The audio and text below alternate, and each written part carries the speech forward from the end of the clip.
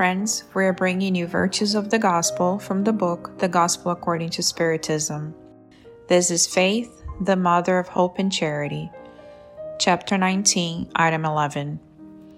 In order to be profitable, faith must be active. It must not grow numb.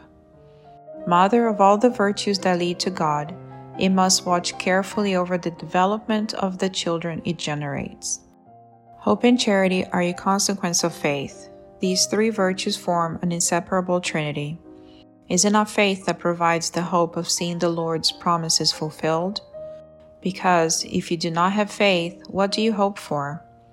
Is it not faith that provides love? Because if you do not have faith, what appreciation will you have, and consequently, what love? Faith, divine inspiration from God, awakens all the noble instincts that lead humans toward the good. It is the foundation of regeneration. Thus, this foundation must be strong and durable, for if the least doubt shakes it, what will become of the edifice that you built upon it? Therefore, construct the building upon unshakable foundations.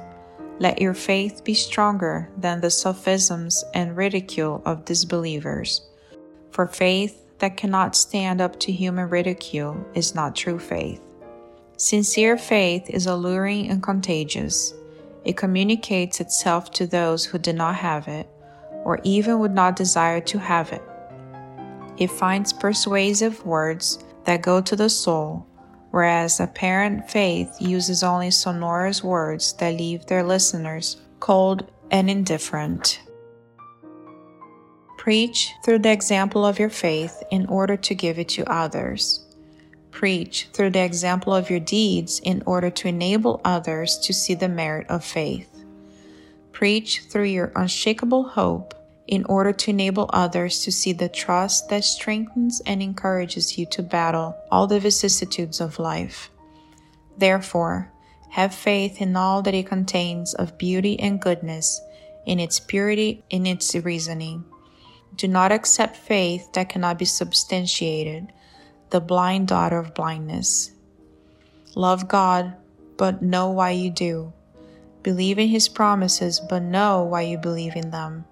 Follow our counsels, but be aware of the objective we show you and the means we provide for you to reach it. Believe in hope without losing heart. Miracles are the deeds of faith. Joseph, a Protector Spirit, Bordeaux, 1862.